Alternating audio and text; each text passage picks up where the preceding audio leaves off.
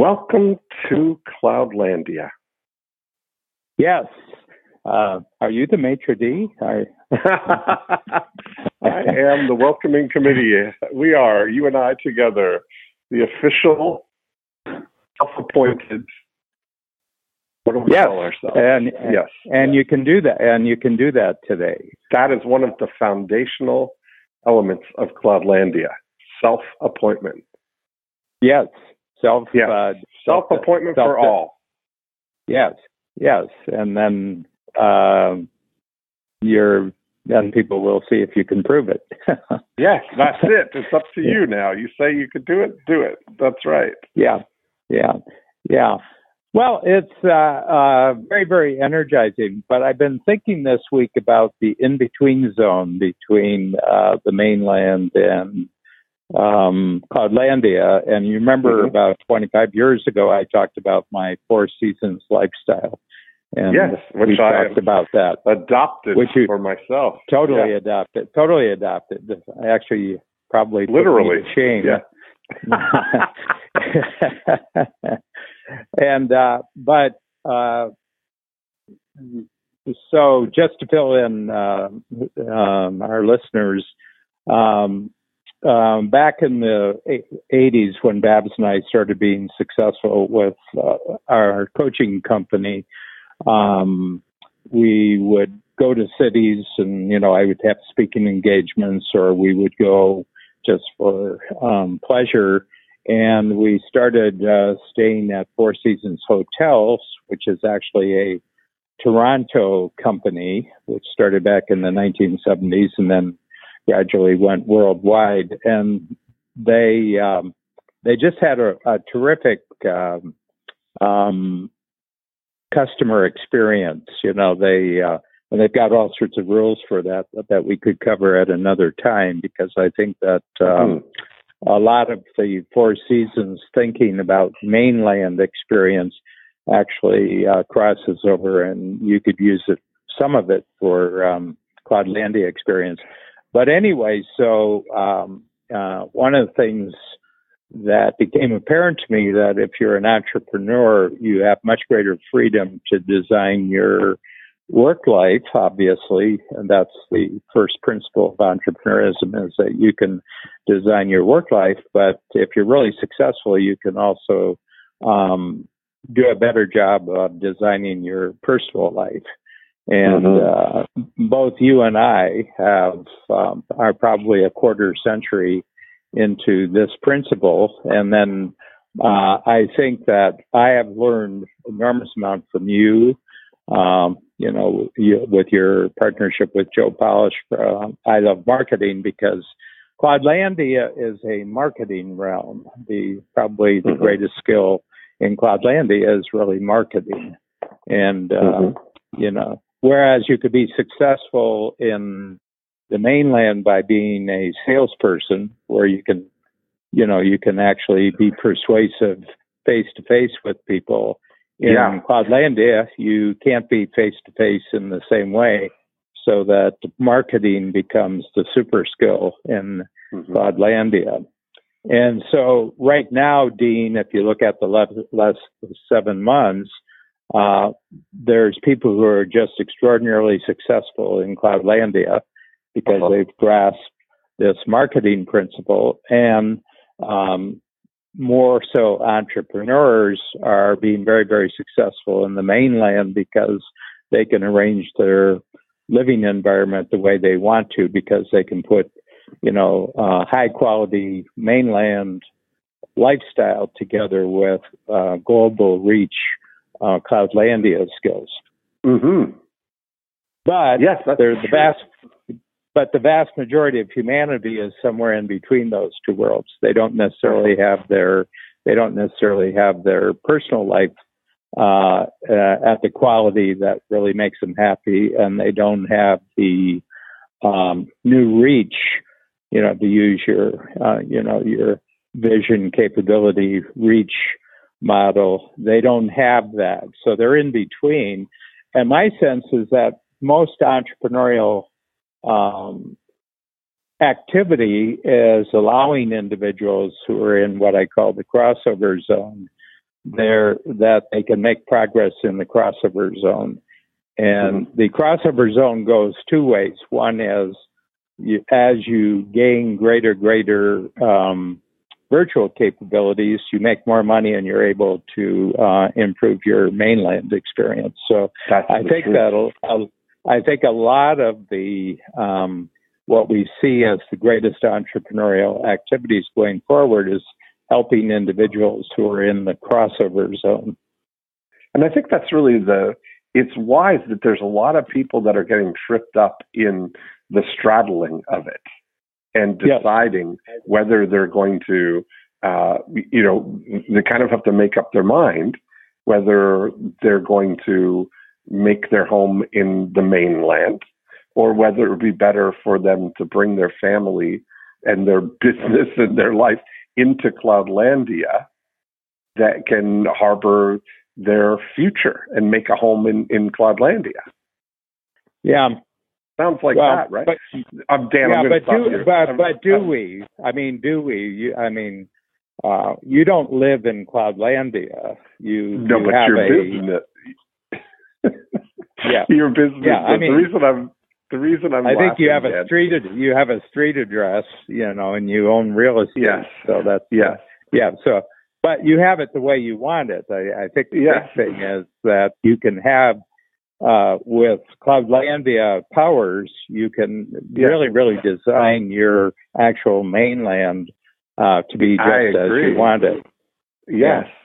I'm laughing because, Dan, what I just said there, I was paraphrasing something that I found online that was in a pamphlet from 1917, written by an immigrant to America, handed out to people coming on through Ellis Island, and it was giving the argument for them of you've got to kind of, because a lot of people would come to America to check it out, kind of thing, to see whether this was the thing, and this immigrant was trying to say to people, just compare all the things of what was on what's in the old country compared to the new country, kind of thing, and to let their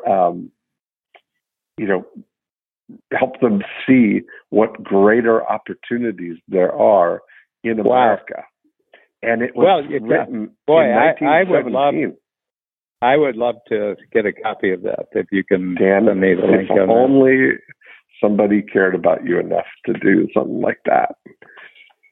Of course, I've got one for you. Yes. Yeah, but it is. It's something. I was watching. Now, are you going to send it? Are you going to send it by U.S. mail, or are you just going to send me a link? I'm going to send you through Cloudlandia a PDF link. Yes. Yeah. I'll send you the link to it.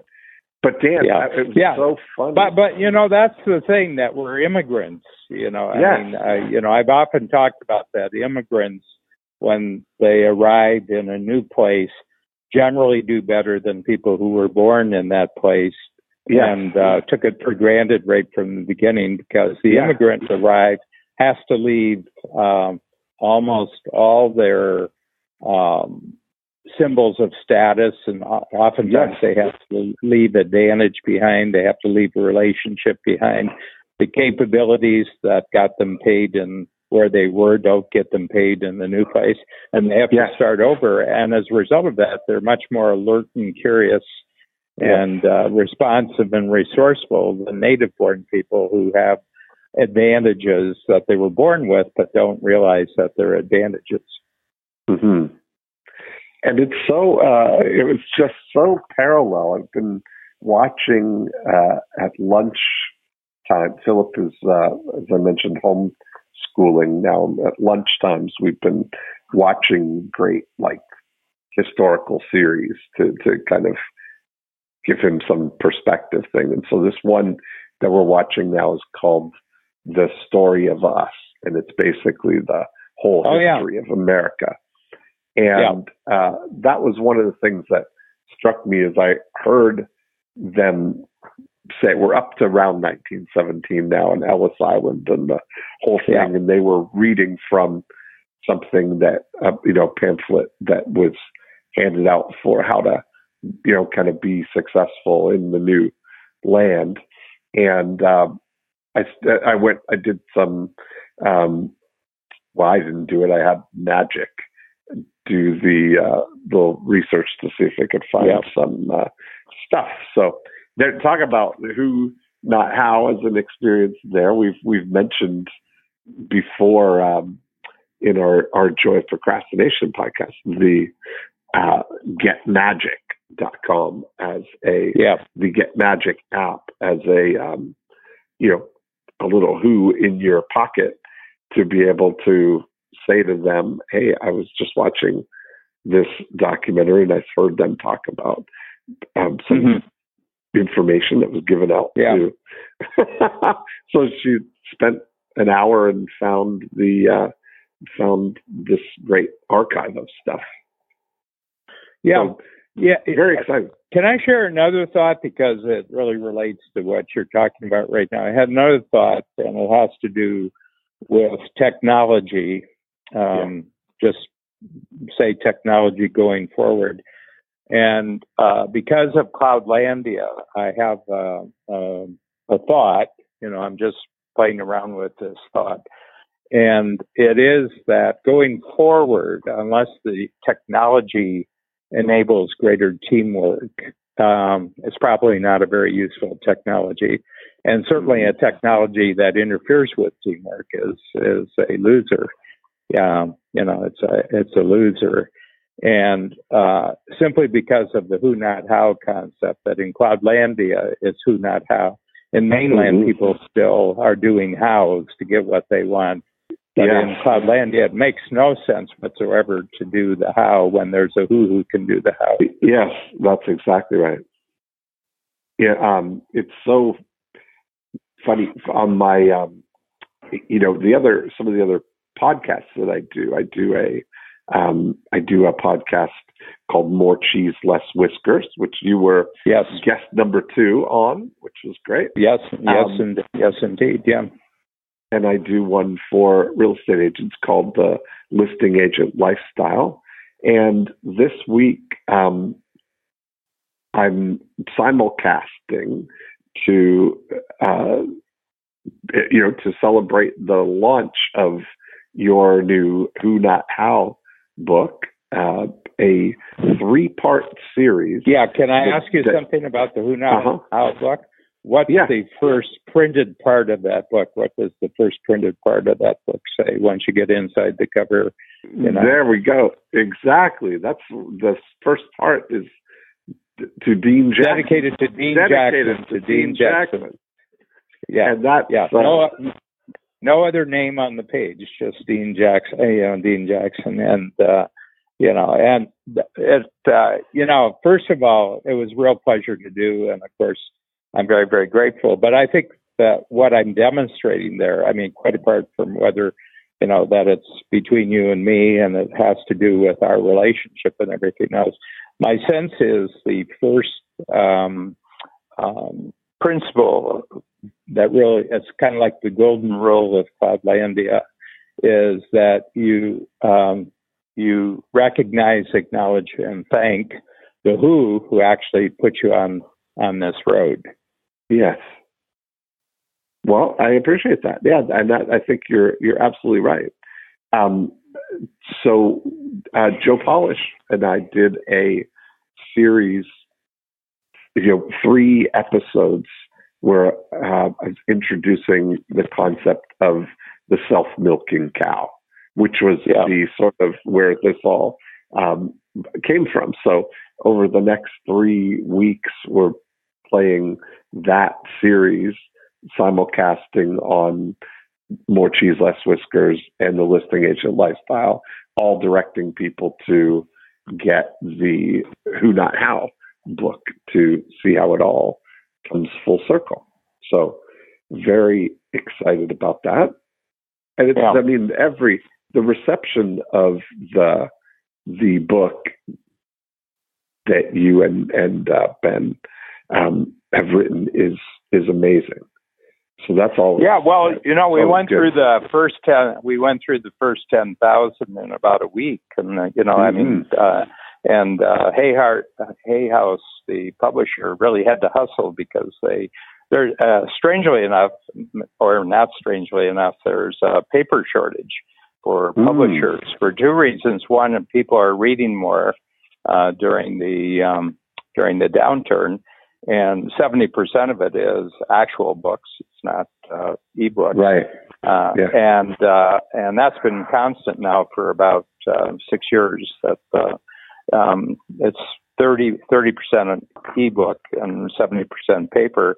But the other thing is a lot of the paper mills and the people dealing with paper were shut down too. They were in lockdown. So there was a backlog. But we have the next 10,000 coming in this week, so that's good. And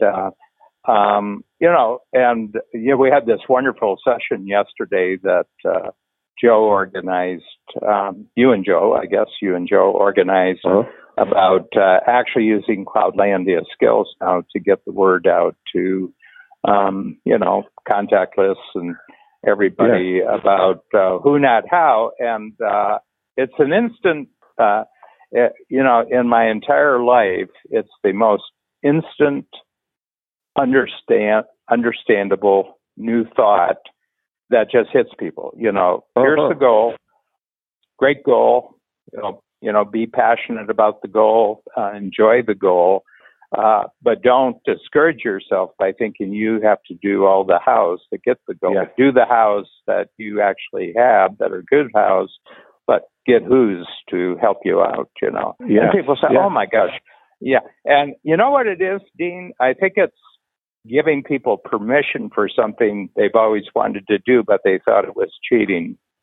I think it's true. And I think that the way I shared with you yesterday, I had this realization in my journal yesterday morning, thinking that this is really the what it leads to when you really understand who, not how.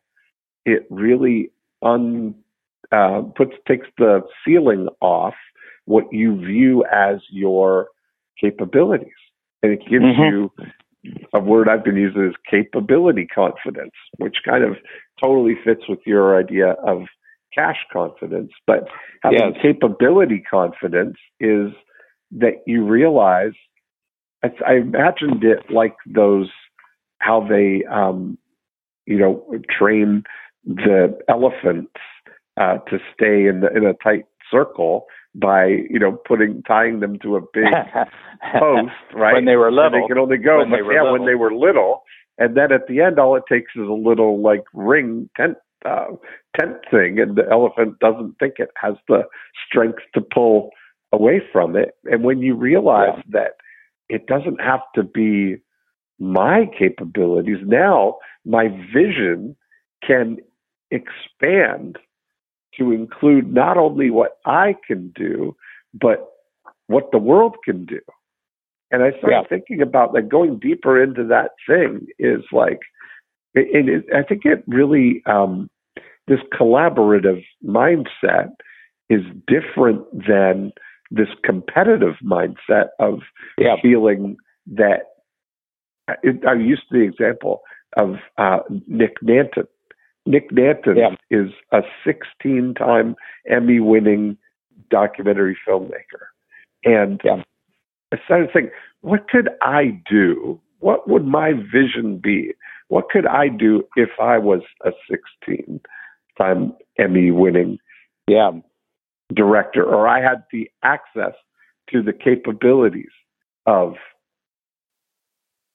a 16-time Emmy winner? It's very interesting. I've got a really great in our client base, and I just got a request for a podcast, which I did on Friday with him, because he's going through a process where somebody's offered him a large amount of money for his dealership, which is a luxury car dealership. So it's not it's not mid-range. It's luxury car dealership, and exclusively plus service, everything related to that, because he,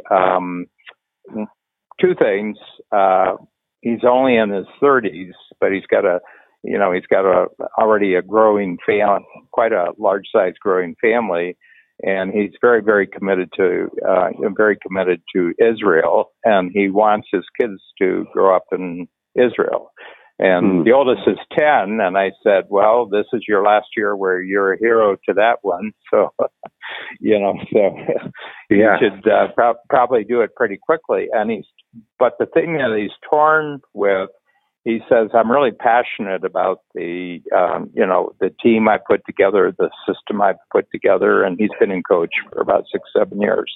But he's second generation. His father actually created the dealership to begin with, but he's really brought systems to it, and he's not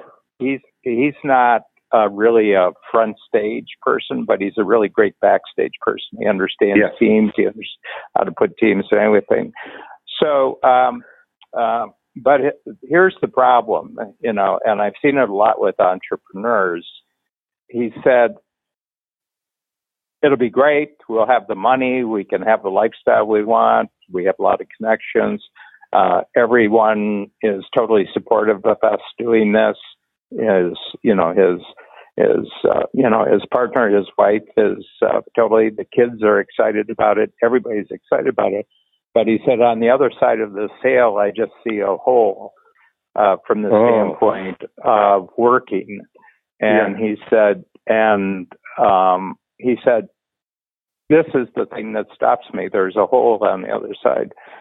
And so I immediately thought, but what are the transportable capabilities that you have? And he said, well, I run a car dealership. And I said, well, that's how, that's how the newspapers would report you on you, but that has nothing. That has nothing to do with, why you've been so successful. And I said, are you really? Oh, yeah. He says, we've been the number one dealership in Canada for the last 3 or 4 years. He said, and not by a little, by a lot. And I said, okay, so here's an exercise for you. Draw a circle, and inside the circle, write down everything that would make you a great luxury car dealership that falls in the area of known best practices. In other words, that I said there's other good, dealerships selling your type of car in other places, and actually who's buying them out is a large network of dealerships, in Western Canada. And and they're paying him, they're paying him a bonus for it. They really want his dealership, they don't have anything where he is, and they want to get that. So anyway, I said, just draw a circle what everybody in your industry knows that makes them good. Okay, and then outside the circle, write down everything that you've done that makes you unique. In other words, other people don't know what you know, and write that, because first of all, to give you an understanding why they made you such a great offer. They didn't make you a great offer because you can do what they do. They made you a great offer because of what they can't do. Okay. Yes. Does that make sense? Yeah, absolutely. Mm-hmm. And then I said, did they approach you directly, or was there an intermediary? And he says, well, in the auto business is how it works. There's agents, there's they buy and sell dealerships. They're the interim. And I said, have a long conversation with this person, or short, if it's useful, and say, what were the 3 things that made you stand out in his eyes? It was a man. His eyes that made it easy for him to do, to draw the attention of the buyer, the person who wanted to buy it, and add that to your circle exercise. And then I'll set up another call, and you tell me what you found out. I said, you've been playing a great game, but you haven't been observing yourself while you're playing the game, and you don't have an appreciation of your uniqueness. And I said, the hole that you have to fill on the other side will come not what everybody knows about this business, but it's what you know uniquely. And I said, those are the transportable skills. And I said, you have to get a handle of your unique transportable skills. And I said, look, I'm not saying sell. I'm not saying keep it. I'm saying that this exercise will do you good, whichever one you do. Mm-hmm. And that's something you learn, that the things that are outside of the circle of most things are totally transferable. You take that now and apply it to a high-end furniture store or to anything, right? A hotel. I mean, it's really all the things that you learn. That's true. Yeah, and it's like the golden age of Broadway music, were essentially European immigrants who came over, largely Jewish. They're Jewish because they had to get out of Europe. But they came over and they were classically trained. Their dream was to write symphony orchestras. And they got to the United States, and the United States couldn't care less about symphony orchestras except a certain wealthy class of people or intellectual class. What Americans really like is entertainment, and they like a good tune, and they like great lyrics. And so the 1920s, 1930s, 40s, 50s, probably up to the 60s, those 40 years were dominated by classically trained immigrants or first generation. They were born. They either came here very young or they were born here, but they had this tradition, this classical music, and they really knew how to compose. They knew lyrics and everything, but they had to relate themselves to popular music, and and it's oftentimes people born somewhere else that master some skills and then cross over to another world, and the skills they're bringing into that world, none of the people who are born and raised in that world have those skills because they just got the skills that you would have from being born there. And so these are entirely new skills. And, Wow. And see, it's so much of it is recognizing. Capability confidence. You should really develop that one, capability confidence. That's a great one. Yeah. I think it is. Well, the VCR is capability confidence. The VCR that you created is VCR. That's an element confidence. of it, for sure. Mm-hmm.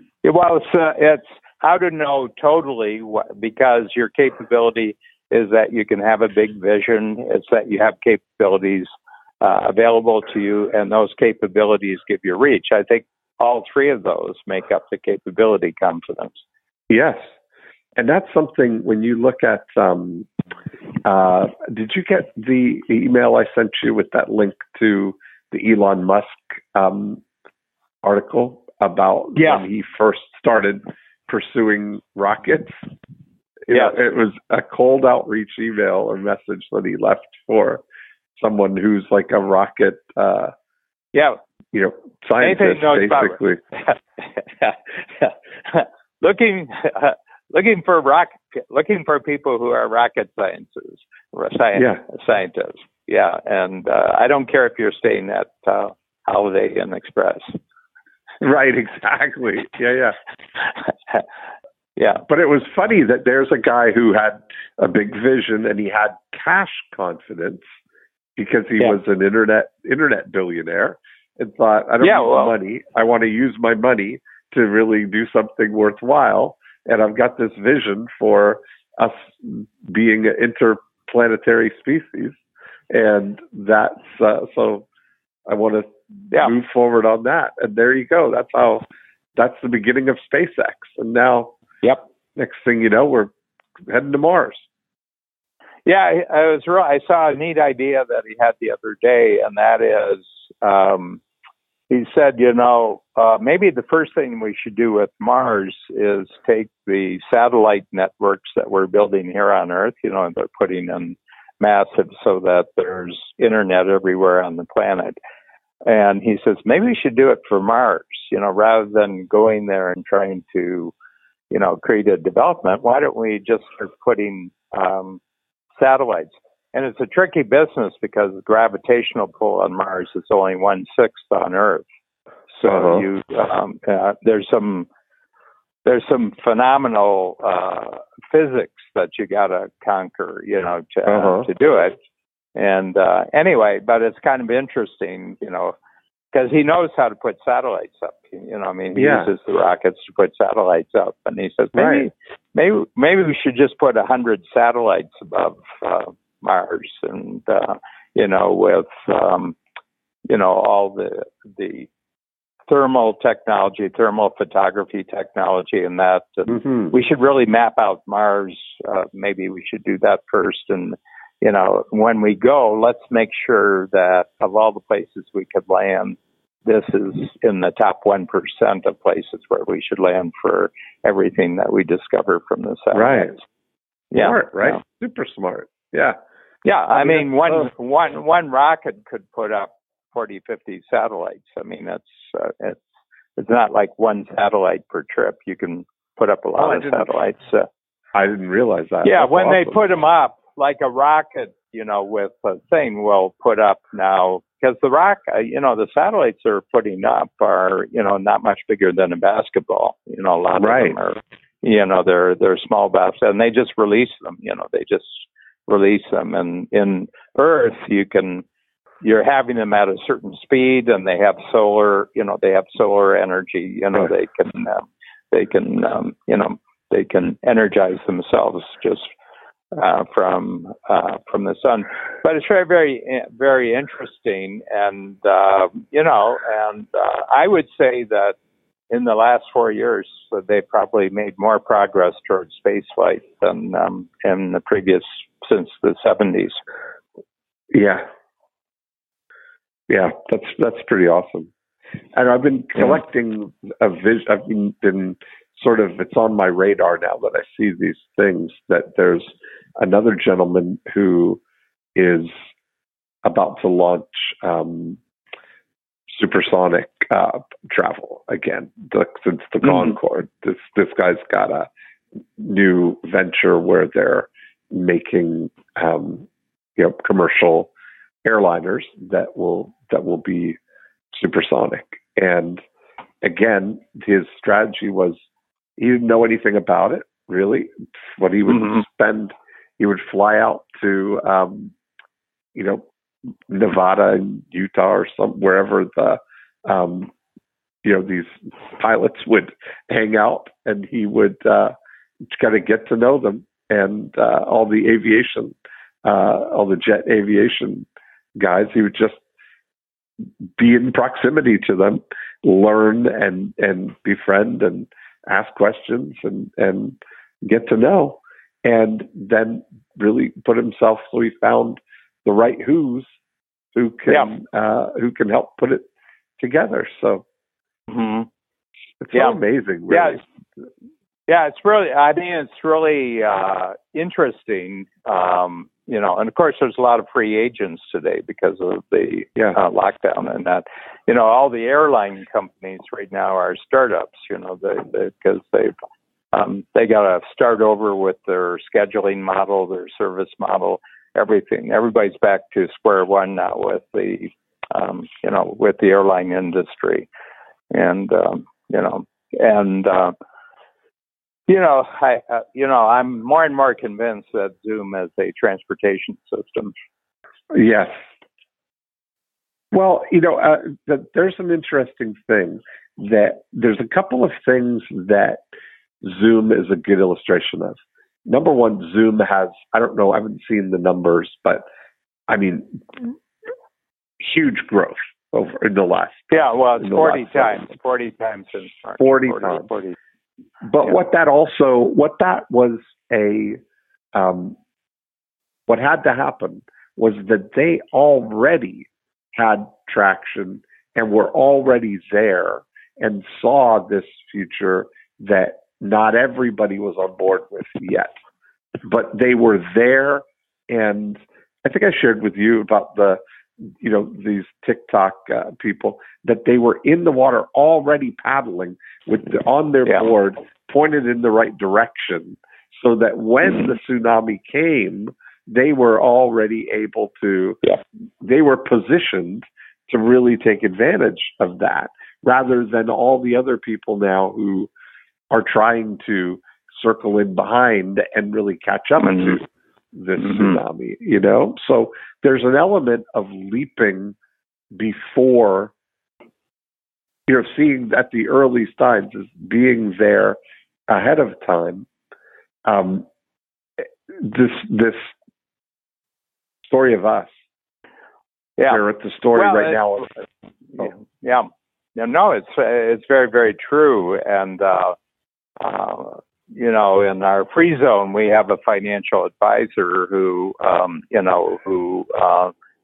has been, had as clients the lead people in Zoom he's one of a number of people. But he said that they were totally ready for this. He said that, if anything, they had the vision, they had the capability. What they didn't have is the reach. And what I mean by the reach, they didn't have hundreds of millions of people suddenly said, what are we going to do now that we can't go to work, now that we can't fly? So that's what gave them the reach, but they had the vision and capability before, before they did it. And it's a perfect example for me that the most disruptive force in the world is unpredictable consumers with a new capability. Yes. Well, so that's where I was thinking about this. They're at the stage in this documentary about the Transcontinental Railroad, where we go from opening up the West, right? And the government didn't have the money to pay the railroad, to build the railroad, but they paid them in land. And you mentioned that. Do you know how far on each side of the? Well, I think it varied, but it was like a quarter mile or something, or I think it varied. A quarter mile on each side, or whatever. So you're getting basically a half a mile corridor,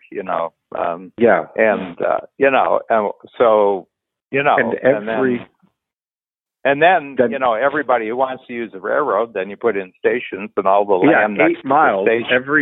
Every 8 miles, there's a new station, and that this led to the standardizing of time with the first 4 times. A Canadian, by the way. Yeah. Which from Brantford, somewhere, really? Out where you used to live. Yeah. Well, the big problem was you were having trains were using a single track, but going both ways. So you had that's a problem. You had a real problem. So they had to put in sidings all the place because before the universal time went in, namely the 24-hour time, you could have noon in Toronto, but it wasn't noon in Hamilton. If you think about where you were living, and you had trains moving in both directions, but on the same track. And they had 1 year they had like 40,000 people killed in train wrecks, and it was usually because of that. Yeah, that was as high as automobile, because as automobiles now. Trains were colliding, or they were doing repair. They were doing a repair on the bridge, and that's why the telegraph came in. You couldn't do universal time until you had the telegraph, because you had to have as close as you could have instantaneous time. So if I'm in Toronto and I'm telegraphing to Chicago, 500 miles, at the most it's a microsecond difference from when I hit the thing until the click happens on the other end. So it was good enough. It was good enough technology. Yeah. But then, Sears, I didn't realize this, but Sears and Roebuck was built on the on the railroad. Station masters. Station masters needing pocket watches. And that was really the beginning of it. And then the railroad, he saw the railroad as what it truly was, a distribution network. Yeah. So now they could have goods that could be distributed to the entire country from capability and reach. Yes. But the vision of seeing it. Yeah. There's so many parallels. This is why it's so exciting to look back at these historical junctures like we're at. Like that was a big one where we're all of a sudden at a place where we have a new capability called you can get anywhere in the country now. You can go from Boston to Sacramento all the way across on the railroad. Yeah, well, the whole point, other than that, it was my wagon train. It was like 2 months, very, very risky. 6 months. 6 months. 6 days. 6 months, and if you wanted to take a boat ride around South America and come up, it was it was like equal amount of time. I mean, the time saving was phenomenal. Yeah. 6 days, I think, is what it went down to on the railroad. Yeah. And then they started building luxury towns. So the railroads, they would take you to one city and then you were up for the night. They had the big railroad hotels,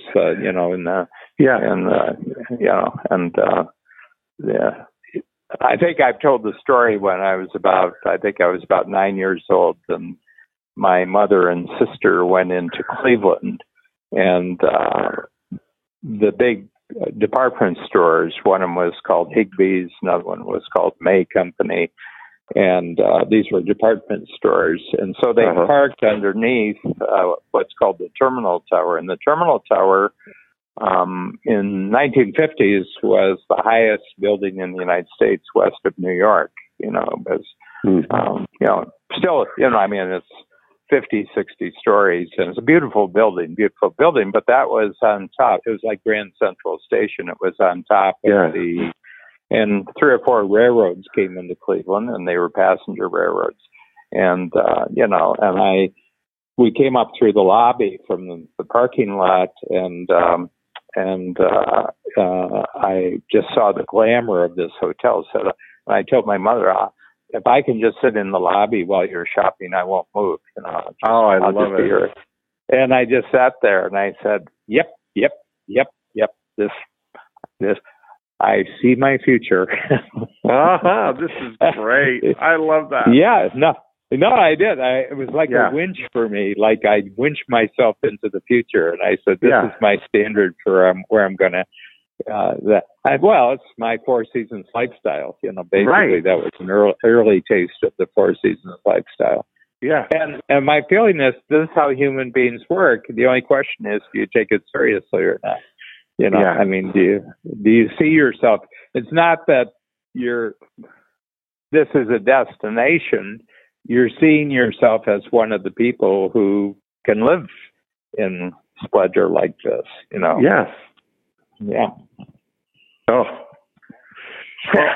I get so excited about those things though, because I start to see the arc of it. Like I think, it's amazing when you think about the actual chronological evolution of it. Like when the railroad was really, going in 1880s, I guess, is when when it was really starting to go across the country. Yeah, it was part of the Civil War, right after that. Because the winning Union side in the Civil War built up enormous industrial capabilities, partially for the war. I mean, the manufacturing, standardized clothing was created because of uniform, standardized shoes, different size shoes and everything. Yeah. That was all done because you had mass armies. It was the first time you really had mass armies. They were drafted armies. Armies up before that were like, 3,000 or 4,000, but you had armies of 100,000, 150,000, 200,000 armies, and you had to manufacture things, and our armaments had to be standardized, and so and the railroad was a big competitive advantage for the North. They had a much more built-out railroad network than the South did, and they were able to conserve energy and position troops much better and quicker. Yeah, and Sherman, who was one of the three most prominent Union generals, still hated because of what he did, but he, went down through Tennessee and Georgia. He went through Georgia and then came up through South Carolina and North Carolina. And it was very interesting because he avoided battles. He actually avoided battles, but he went after infrastructure. So he went after all the telegraph lines came down, all the poles came down, and he pulled up all the tracks, and they would have huge bonfires, and they would put the tracks in these fires, and when they were red hot, they would twist them, and they would twist them around trees, and they were called Sherman pretzels. And today, there's some parts in the South, like in Georgia and South Carolina, abandoned places where they've, it's been rewooded. You can find these train tracks that Sherman pretzels, and the hatred that people in the South who have hatred towards Yankees. The one they hate the most is Sherman, because killing people, that's okay because that's war, but destroying infrastructure, that's because it made them poor afterwards because all their rail lines. He said I'll see that they don't recover for 50, 60 years. He said he says it's not the fighting troops who caused this war. It's the people who were the wealthy people. He destroyed the plantations, and he says, and we'll make all the people who started this look like cowards in their families' eyes. And he had a totally different attitude towards war. And he was, but it's very, very interesting going after that infrastructure. And it's infrastructure. It's capabilities that you can totally depend upon, which allow people to have vision. Yeah. And so you think about that. Think about your expansion of vision, Dean, since pandemic and the lockdown started. Just think about your expansion of vision because of capabilities that are suddenly apparent. Yes. Yeah, I'll tell you what, I just wrapped up a Breakthrough Blueprint on Thursday and Friday this week, and it was a great one. And that capability of being able to be at home, but have people, join in from wherever, and the ability to do, I introduced a new workshop just specifically focused on lead conversion, spaced out over a few sessions, and that one is a great thing as well. So I just love these. I love the efficiency of this capability. Mm-hmm. Yeah. What's there not to like? What is there not to like? You're absolutely right. It's so good. I said, come on. Oh, we're not getting hugs. I said, well, good. Put a hug list together and make it special in the future. You're just going to delay your increased appreciation for hugs. I said, treat it like Christmas, and we're in January and it's like Christmas. You're going to have to wait for this. It'll just increase your appreciation for it when it comes back. You weren't appreciating it that much before. You were taking it for granted before. Now it's a special thing. So it's good. Yeah. I love it. Yeah. And it's really, really interesting. It'll be interesting, afterwards to see various things like what entirely new companies got created during this period because of virtual. Because of Cloudlandia. Yes.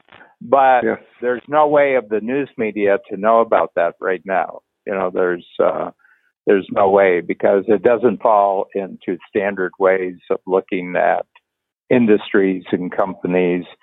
And I was talking, we have he's in Inc. magazine in November. He's an intellectual IP lawyer who joined the program. He's in 10 times, and very young. He's very young. I don't think he's 40 yet. And but the article is he's the fastest growing IP firm in the United States right now. Wow. And anyway, I was asking him. I said, do you think that the government, which, the people who keep track of statistics, whether the economy is doing well or not doing now, do you feel after the last 7 months that they have more of a handle on what's happening in the economy or less? He says, no. He says 40% of what's going on they don't even have measurements for. They have no way of actually seeing it. And my feeling is that that's happening in industry after industry. There's whole new industries being created, but they can't be seen right now because they're using mainland measurements to measure something that's happening because of Cloudlandia. Right. Like your two influencers, your two TikTok influencers. Is there any way for the government to measure the economic impact of a young woman who has 90 million followers, and that her say-so actually redirects economic activity from here to there? Yeah. Uh-huh. Yeah, it really is. It's something. It really is. And it is fascinating when you look at Zoom as one of the, a new capability that was built on the back of all these cascading capabilities that got us to that point, And now it's really up to us to see it's all the visionaries. I'm so fascinated about Sears now, just knowing that was part of what drove it. Was really something, Yeah, and he was very crafty. I don't know if the program you were watching had time to really do it. But actually what happened, you do know because it was Pocket Watches that launched it. Yeah. But what is, he got a case of Pocket Watches. It was by accident, and it was sent to an address that didn't exist in the town he was in. Uh-huh. Okay. And so he went back to the sender, the manufacturer, and said, I'm sorry, there isn't an address here. This is the story. This might be an apocryphal story. It may be a story that is better than reality. But he, telegraphed back to the manufacturer. He says, we'll send it back. And they said, it's not worth it to us to send it back. We'll give it to you for 40 cents on the dollar. So this is the price. We'll give it to you 40 cents. Why don't you sell them yourself where you are? So you can make a profit on this. And his life changed. His life changed in that moment. And he says, wow. So the story goes, and I'm not saying this is true, but the story goes is that he then started purchasing pocket watches from manufacturers and sending them to faulty addresses in other towns. And he became sort of a middleman, and he would send them to from one station to another station, and the guy come back, there's no address, and he says, well, here, could you sell them? Could you sell them? It's kind of like can I tell you? It's kind of like playing the system. In other words, and this is right. why big systems that are invented in some faraway place can't control what's happening in each local area. We had an Uber driver one day. Go ahead. That is so funny because at one time, Dan, I got a listing when I was a real estate agent. I got a listing because some kids had taken my for sale sign from one property and they had gone and moved them. They were just being mischievous. They would take signs and move them and put them on other people's homes. And I got a call from this lady saying, somebody put your sign on my lawn, and you should come out, pick it up. I said, well, are you sure you want me to pick it up?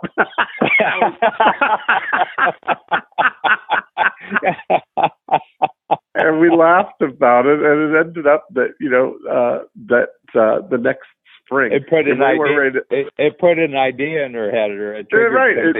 She wasn't ready then. But I said, but that was funny that I said that in the moment to her. Are you sure you want me to pick it up? And we kept in touch, and she ended up. I ended up selling their house in the spring. Yeah. So Babs and I, we have because we're in two medical systems. Chicago's the center of our U.S. medical system, and so we try to bunch them on a particular day. Babs has a couple and I have a couple, so there'll be about 4 appointments and downtown Chicago. So we had an Uber driver pick us up, and we were just going through our schedule in the back of the car, and he says, are you going from place to place when you're downtown? I said, we're going to be down for about 6-7 hours. And he said, I'll tell you what, he said, when we get down there, I'll take you off Uber and I'll just charge you 60% of what Uber would charge. And I'll just take you around. He said, I'll just coordinate with you all day long. And then so he also picked us up to take us back out to our home in the suburbs.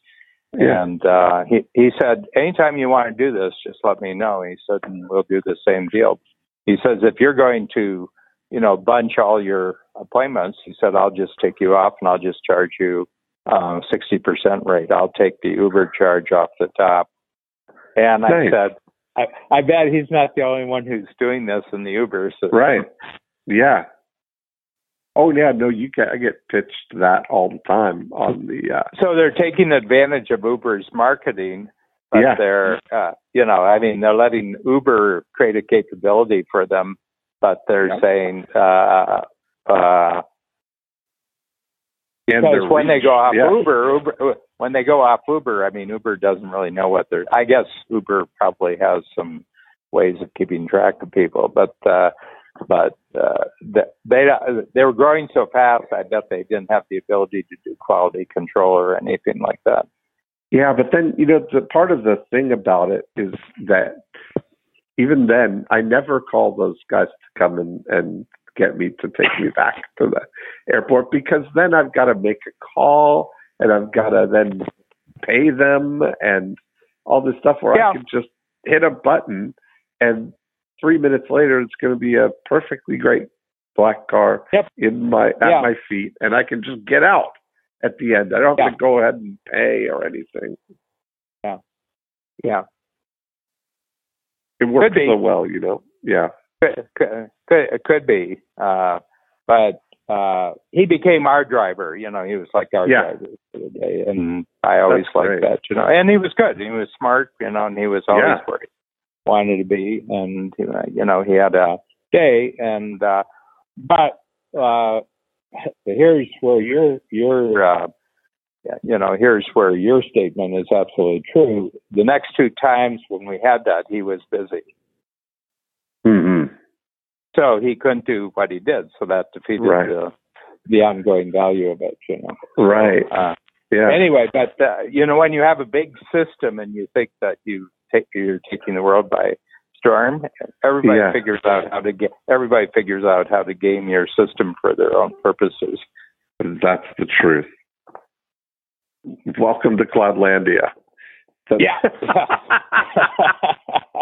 Well, it's true on the mainland too. Yeah, exactly. On the mainland too. I mean, if anybody sees an opening to that's for their advantage, then they, there's always, people who take advantage of the system. Yeah. Yeah. Amen. Yeah, and this was, we covered a lot of territory today. I was just going to say, this was a really delightful conversation. I have homework. I'm going to send you this link to the little pamphlet that I was talking about. 1917. I'm really fascinated with that because, because I don't know if you remember when I was first changing the name of the Upper program from Game Changer to Free Zone. Yeah. I gave the graphic of the United States from 1620 to 1895. Yes. First settlement on the Atlantic to the complete surveying all the way to the Pacific. So it took about 275 years. And but the two things that they had to work with were essentially free land and free people. That they could offer free land to people who didn't cost them anything to. Immigrants are a lot cheaper. Immigrants are a lot cheaper than having your own children born. Yes. Okay. Because children are an expense till about age 36 in the American system right now. So. Oh wow. So it takes, on average, newborn people 36 years before they become a plus to the country. They're a drain on the country. It's certainly a drain on their parents. Right. And but an immigrant who is skilled and eager and enthusiastic and hits the ground running, no cost whatsoever. Wow. Well, I think that's great. Yeah, I remember I remember watching Far and Away, that movie with Tom Cruise about the Irish perspective of coming to America during the Great Land Giveaway. Yeah. Very, very cheap way to get that. And the thing is, the U.S., I would say there are 3 countries that still have this as a capability where nobody else has. And it's the U.S., Canada, and Australia. Okay. And still, both of them just massively undeveloped in relationship to their size, and the available land available. And, I have a client from Singapore. I know we're at the end here, but I have a client from Singapore who comes over every quarter for his workshop. And he's got investors. He runs an investment firm. And about his name, his name's Roy, and Roy is from Singapore. And it's really, really interesting that he comes over, and I think he's bought about 1,200 properties on his trips over. He comes over, he buys 15 properties, 10 properties, U.S. properties, commercial. No, not really residential, mostly commercial properties. And I had him explain what he was doing to a workshop, and he said, "Well, Dan, Americans sometimes think that property is expensive, but," he says, "I will tell you, compared to the price of real estate in Singapore, what you think is expensive is almost free." Right, exactly. Almost free. Yeah. And so the interesting, but an immigrant would see that, somebody native born wouldn't see that. Yeah, that's really. I mean, he's kind of like an immigrant. I mean, he's certainly a commercial immigrant. You know, I mean, he's you're not living here. So that's the thing, that when you come from another place, you do a comparison with, as the pamphlet you're going to send me says, compare where you were, what the opportunity was, and I'll tell you about the opportunity here. And ask yourself, if you just didn't make, as hard as it's been so far, didn't you make the best decision of your life? Yes, that's exactly right. Yeah, and I think the same thing from going to Cloudlandia now. I do too. You get a chance to be an immigrant. Yes, I love it. Yeah. Okay, Dan. Well, and I'll talk to you on Friday. And thank you for. Thanks for your help on this, on this. Oh, we're going to getting the word about who not how out there. Yeah. We're Thank you very much. Spreading the word far and wide. Okay. Thanks. Okay. We'll talk to you soon. Bye. Okay. Bye.